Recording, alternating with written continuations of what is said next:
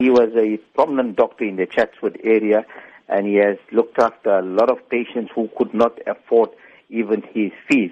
And he has always came first for the patient before himself. His passing away in the Chatsworth community has shocked the people of Chatsworth. As you've said, Dr. Khalil has been described as a passionate and dedicated doctor. How big of a loss is his death? In fact, the feedback that I have got from the morning is that he was a people's man than anything else. He has always brought his patients before him.